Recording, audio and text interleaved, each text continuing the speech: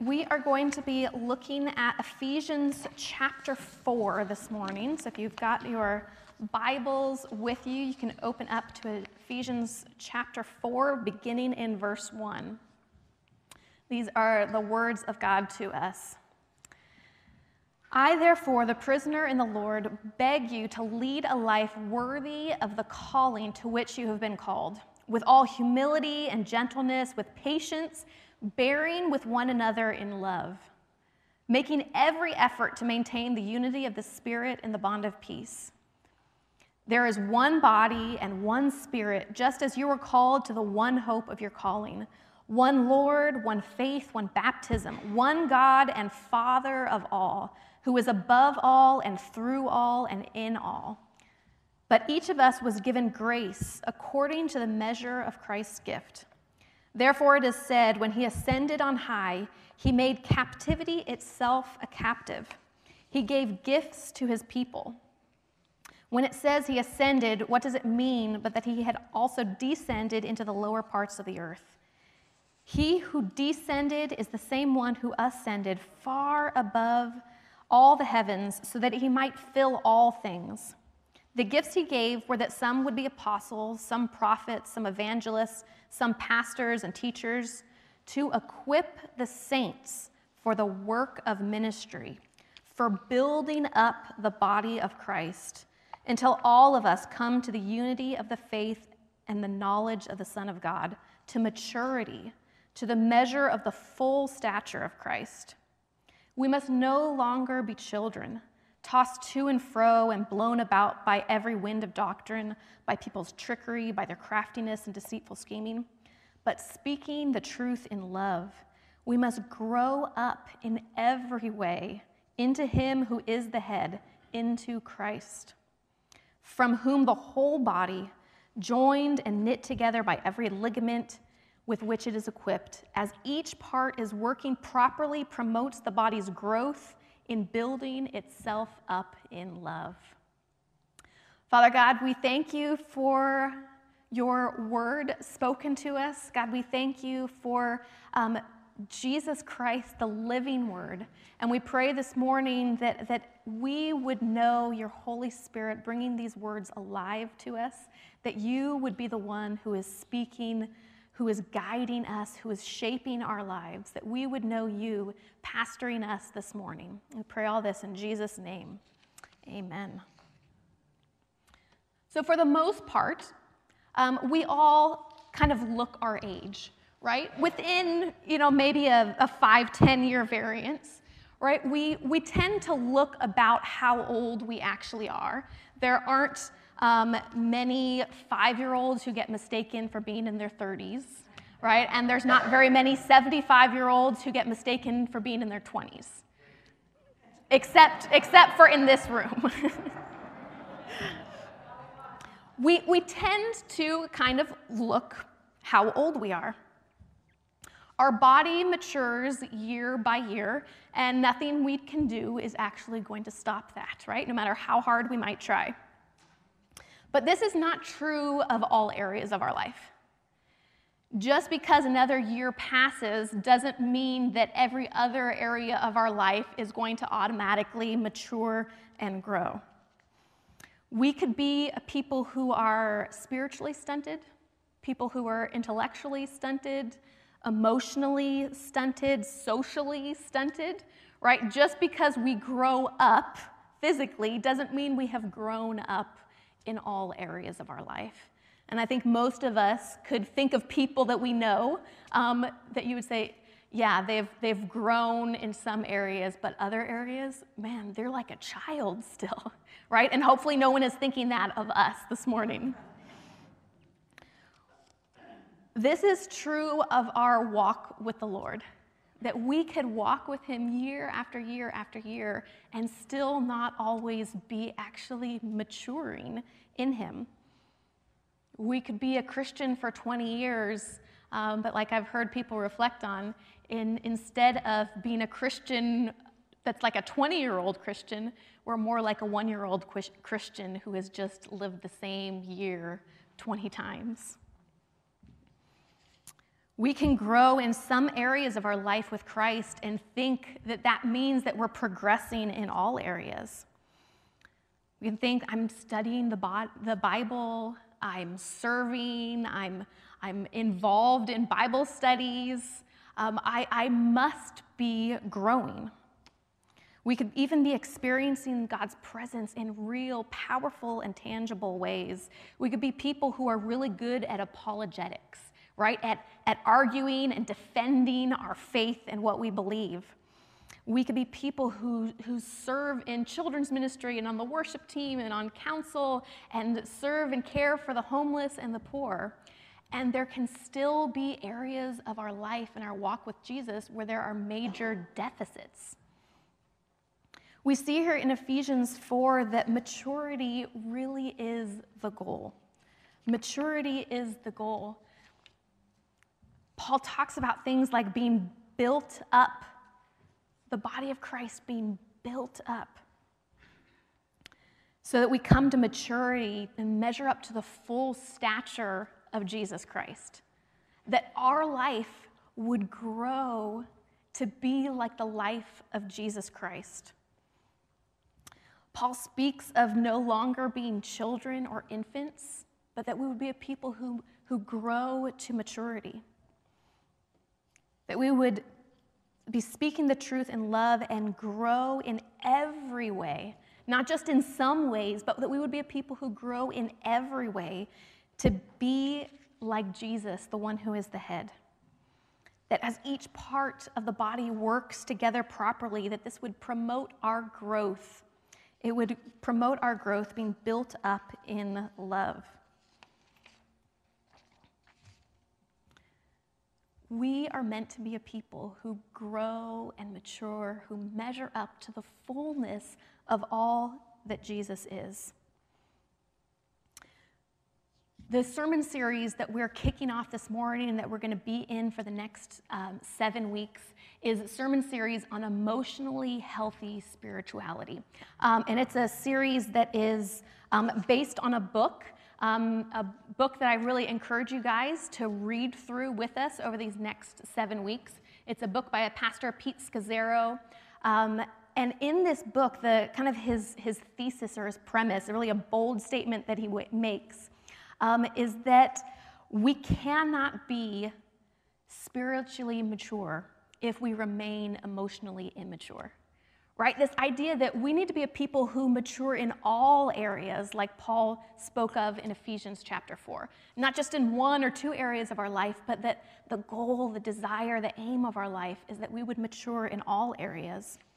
And so we want to be a people who take a good look at our lives and that we're able to see where there might be deficits, where there might be areas in our life and in our walk where there is still growth, maturing that needs to happen. Like Paul said, that we want to grow in every way into Jesus. But the problem is that we do have emotional and spiritual deficits in our life. There's just no way around it. We have deficits.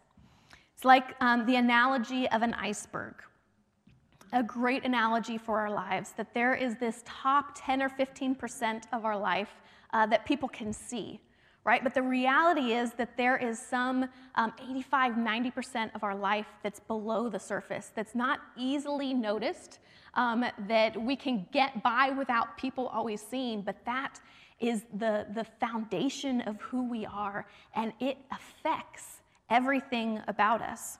And as the church, we oftentimes focus on that top 10% of our life, right? Making sure that when we come to Jesus, we kind of clean up the rough edges, right? The things that people notice right away. And so we might be a people who clean up our language. We try to clean up the way we talk and act around people. But the reality is that there continues to be so much beneath the surface in our lives that still needs to be touched by the healing and freeing hand of Jesus, right? So much of our past, our family of origin, so much of how we relate to other people, so much to do with our emotions that still needs to be transformed by the Lord. These are all things that aren't going to be fixed and solved just real easily with quick fixes. We need a deep transformational work of the Holy Spirit in our lives. Paul knew this when he wrote his letters. He knew that there is so much of our lives that needs to be submitted to the Lord, that needs to be given over to him. And that's why he talks so much about maturing and growing up. Paul wasn't happy with just surface level change, but he really wanted the entire body of Christ, all of us, for the entirety of our lives, to come into the loving hands of Jesus and to be shaped so that we really could be a new people. Not just an old people with a good facelift, right? But the deep stuff of our lives, that in that, all the below the surface stuff, that we would be made new in Christ. My own story is one where I grew up in the church.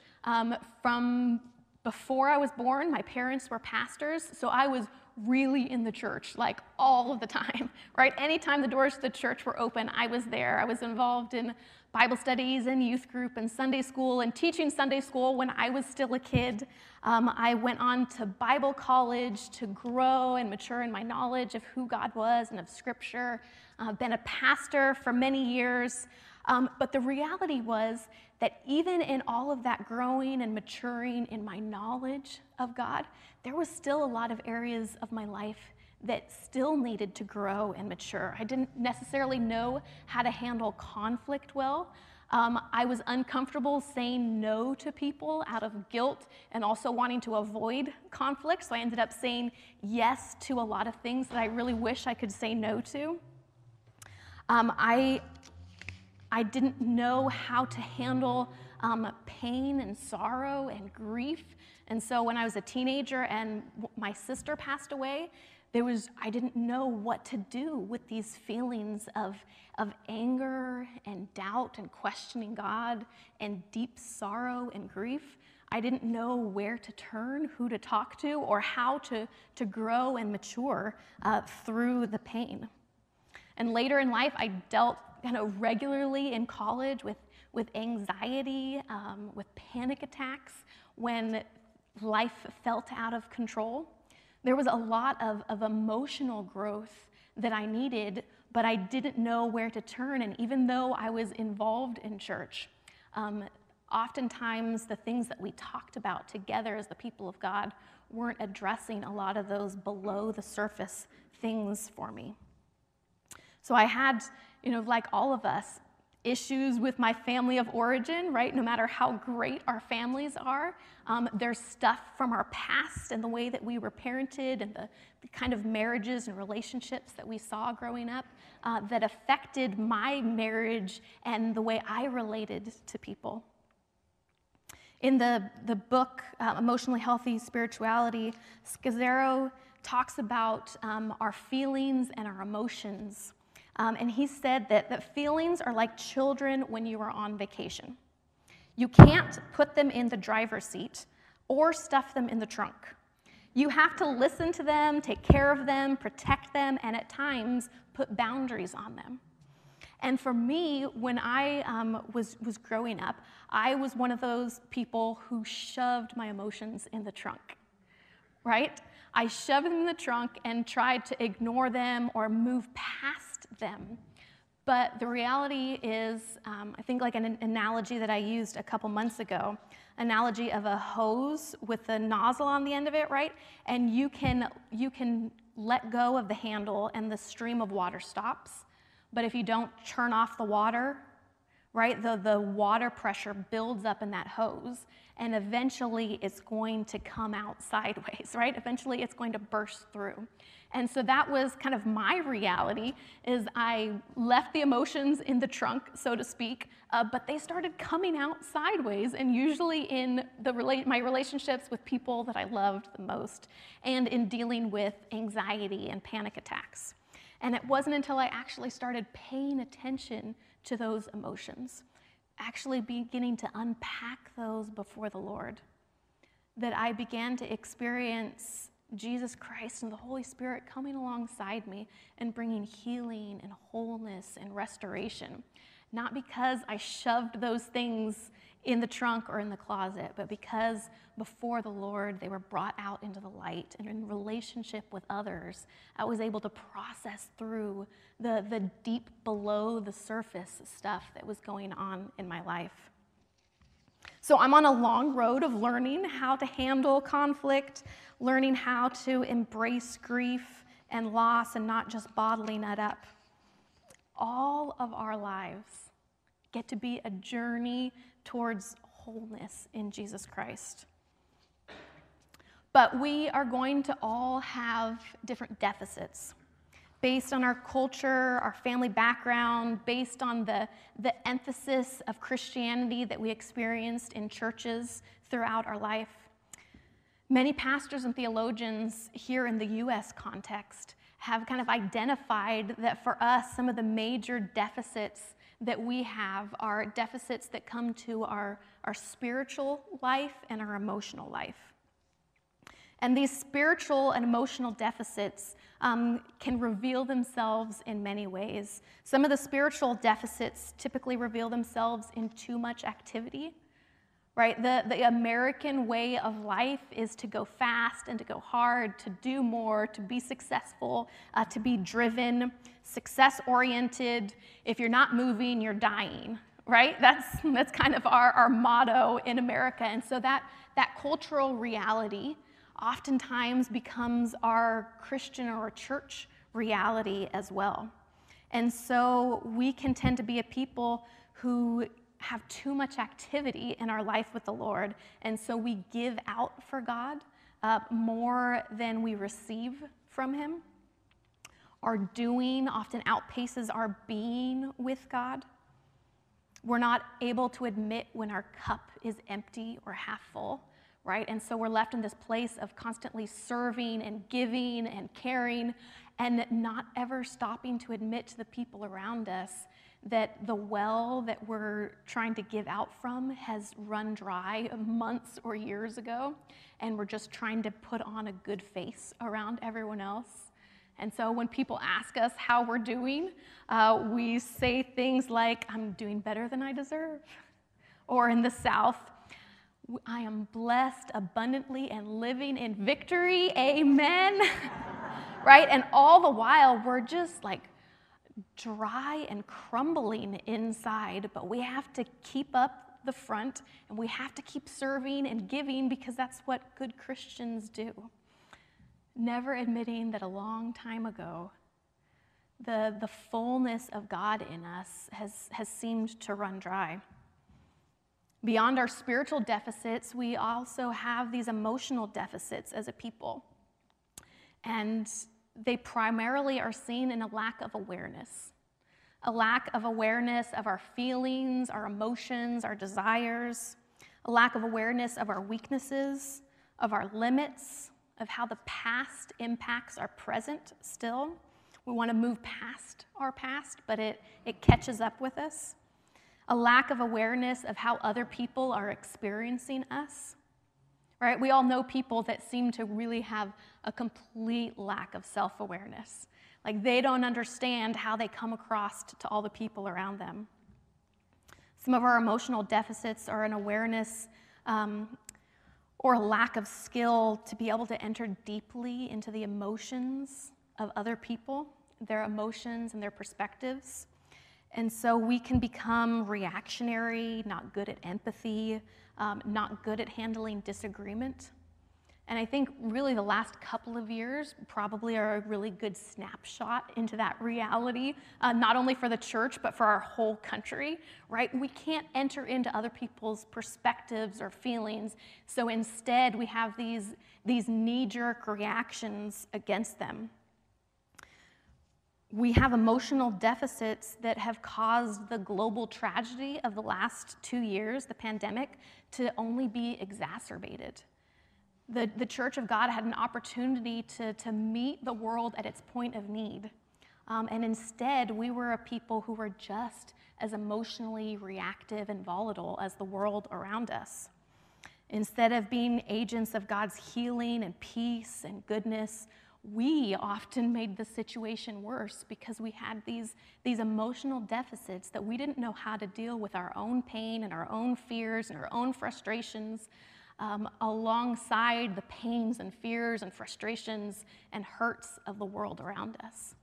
So we missed out on our opportunity to be the loving, caring hands of Christ in so many opportunities because of these very real emotional and spiritual deficits in our lives. Some of the symptoms or signs that we might have an emotionally unhealthy spirituality instead of one that is emotionally healthy are things like using God to run for God. These are things that are spelled out in more detail in the book, The Emotionally Healthy Spirituality.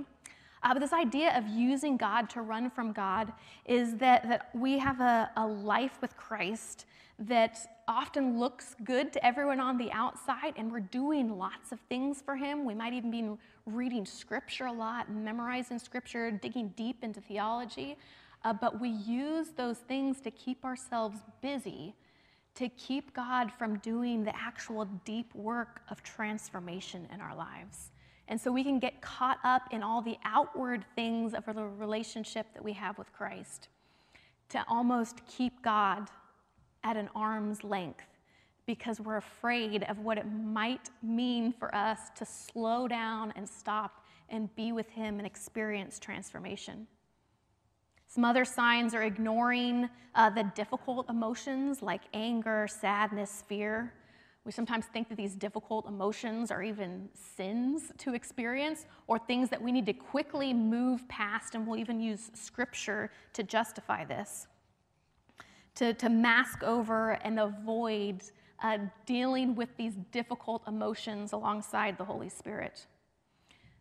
We sometimes die to the wrong things, right? We're people who want to pick up our cross and follow Jesus, but sometimes we think that that means we have to make sacrifices that Jesus isn't asking us to make. And so sometimes we die to things that he didn't ask us to die to, like good relationships and rest and being restored in his presence, enjoying life, good desires. Desires for friendship, for connection, for rest, for fun, things that bring life and joy and renewal. And so we start shriveling up and dying inside because we've died to the good things of life instead of sometimes dying to the things that Christ is really asking us to die to, our attitudes and behaviors and ideologies that aren't of him. We can deny the impact of the past on our present, not wanting to face some of the generational things in our lives, some of the sins and patterns and habits that have been passed down from great-grandparents to grandparents to parents to us. We see it come out in our relationships with others, in the way maybe that we speak to our kids or parent them, the way we react to the people around us. And all of a sudden we realize, like, oh my gosh, that is exactly, like, I'm acting just like my mom. I'm acting just like my dad, right? In some of the areas that I didn't want to because we've ignored the past and its impact on us. Sometimes divide life into secular and sacred compartments where we compartmentalize our life as if faith doesn't affect all of it. Whether it's how we approach marriage, sexuality, money, care for the poor, or politics, the statistics say that for Christians, our life in many of these areas look just like the life of the world around us because we've compartmentalized life and said that Jesus Christ and his kingdom doesn't have anything to say to all of these different areas of our life. We do for God instead of being with him. We feel like our work for God is more important than stopping to pray and to be with him because there is so much need around us, right? It's not out of callousness. It's out of a heart that wants to see the world around us transformed, and there's always so much we could be doing for him, but oftentimes that doing overshadows our being with him. We can spiritualize away conflict. We think that being a Christian means that we need to smooth over every conflict in life, or maybe even we tend to avoid conflict, sweep it under the rug. Few of us saw healthy conflict modeled when we were growing up, and so we tend to be a people who will lie, will blame, will attack others, say one thing to people's face and another behind their back, because we don't know how to deal with conflict in a healthy, loving, restorative way. We cover over our own brokenness and fear and weakness. We have this need, this desire to present a life that seems to be in control and seems to be fine to other people. Like we have our life all together. And so we end up pretending like our weaknesses and our sin isn't actually there. Another sign of an unhealthy spirituality would be living without limits.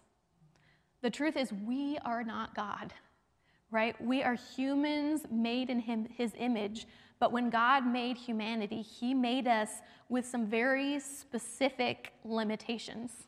Right? He designed us, and in our DNA is a need for sleep, is a need for rest, is a need for friendship and connection, is a need for food. We are not just robots or engines that can just keep perpetually going, but God designed us to have limitations. And so what does that mean for us in our walk with him? To be able to embrace the limits that he's placed in our lives as a gift and not something to fight to overcome. We can be a people who judge other people's spiritual journey. We tend to be really good at pointing out where other people have it wrong, right? Or maybe it's just me, right? We're very good at noticing other people, and they've got their theology wrong. They've got their ideas about Jesus Christ wrong. They've got worship and church wrong. They've got their life wrong. We can feel really morally superior to those people over there who don't do things right.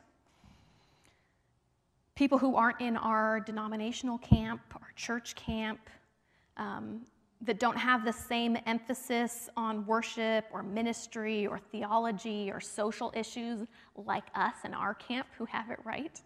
There's this meme that I got sent in a text message. You might not be able to read it from there, but you've got this class going on about churches and Christian movements throughout history. You see that like the church began here over in 1 AD, and now it says that, so this is where our movement came along and finally got the Bible right. And the person in the class says, Jesus is so lucky to have us.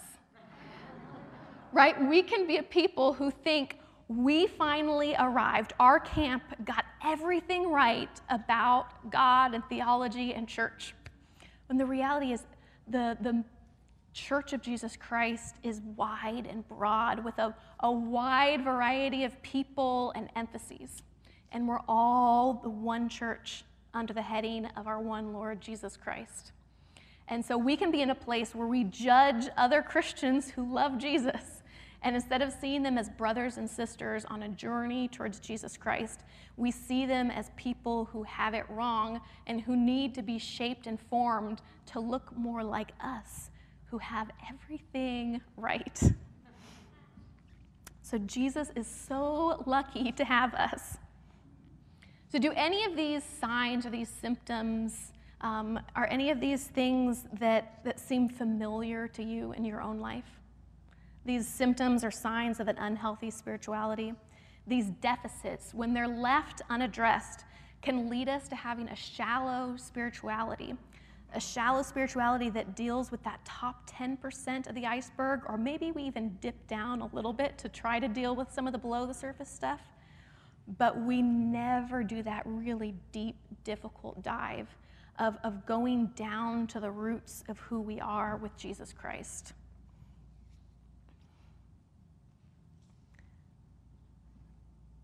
together, we want to be a people who address these emotional and spiritual deficits.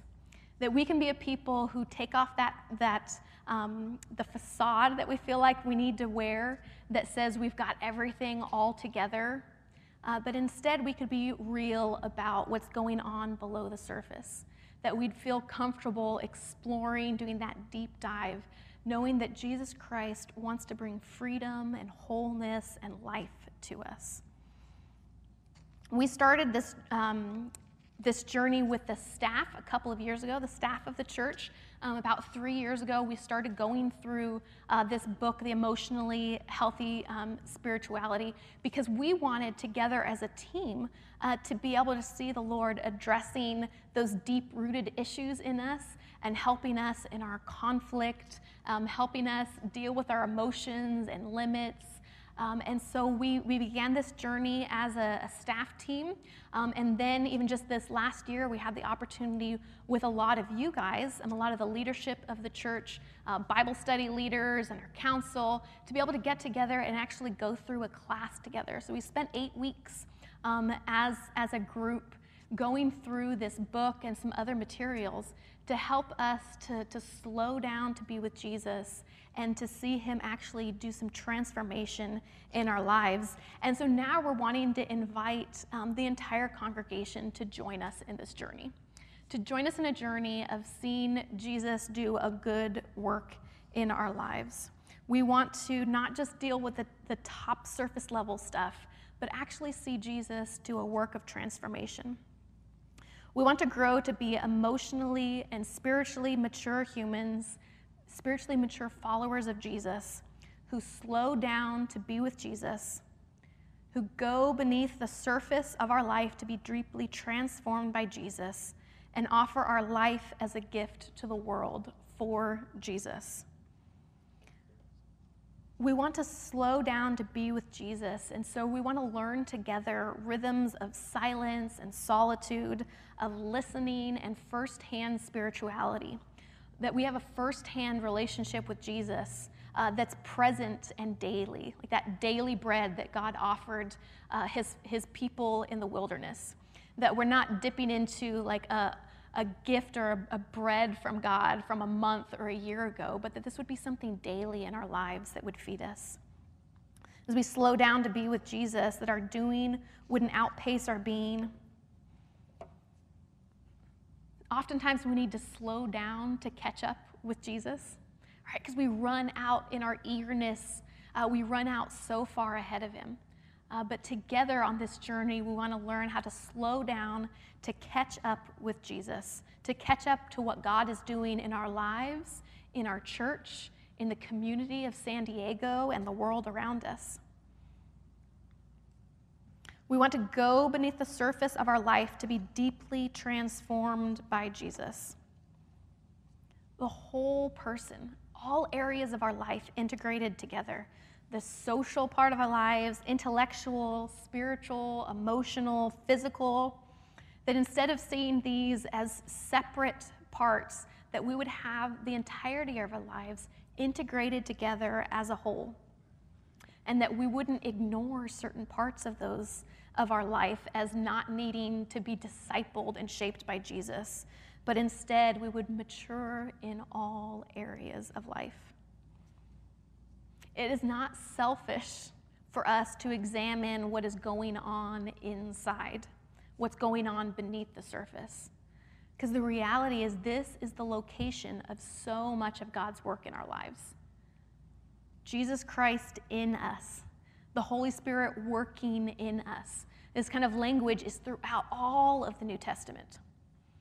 And so ignoring the interior life, ignoring the reality of who we are, doesn't do us or God or the world around us any service.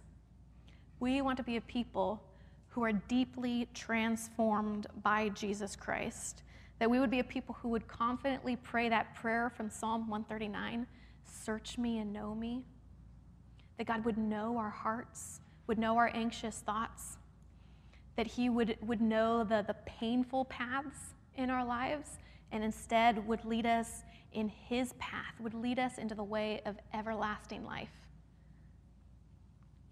And then lastly, that we would be able to offer our lives as a gift to the world for Jesus Christ.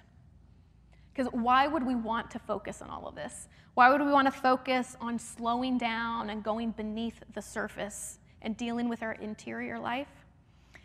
It's because we as a people long to see the goodness of God expressed to the world around us. And if we want to see that happen, we can't give out to the world something that we haven't experienced ourselves.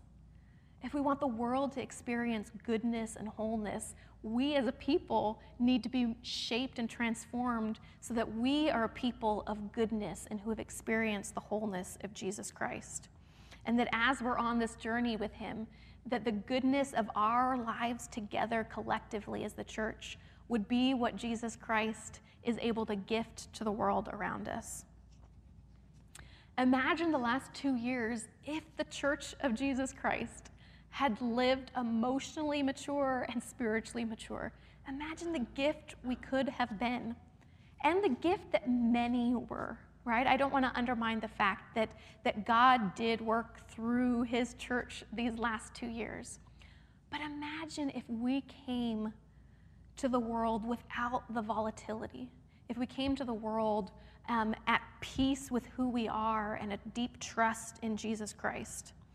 The gift that we could have been to our friends, neighbors, communities, to our schools and workplaces.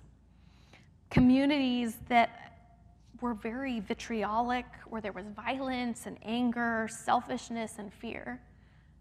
Imagine the Church of Jesus Christ coming in a mature and a whole way to be present in those broken and conflicted areas of life. Imagine this list of what an emotionally mature Christian might look like. Imagine if these were the characteristics of the church. It's going to come up on the next slide.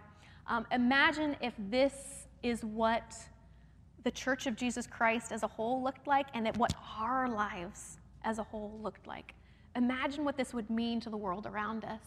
I won't go through and read all of them, but some of them. Imagine if we were so deeply convinced of Jesus' love for us that we weren't looking in unhealthy places to receive that love. Imagine if we truly loved our neighbor as ourselves. And if that came out in the way we lived out our singleness or our marriage. Imagine if we were deeply in tune with our emotions and feelings. If we had empathy and we weren't in this place of feeling like we needed to fix or change or save people.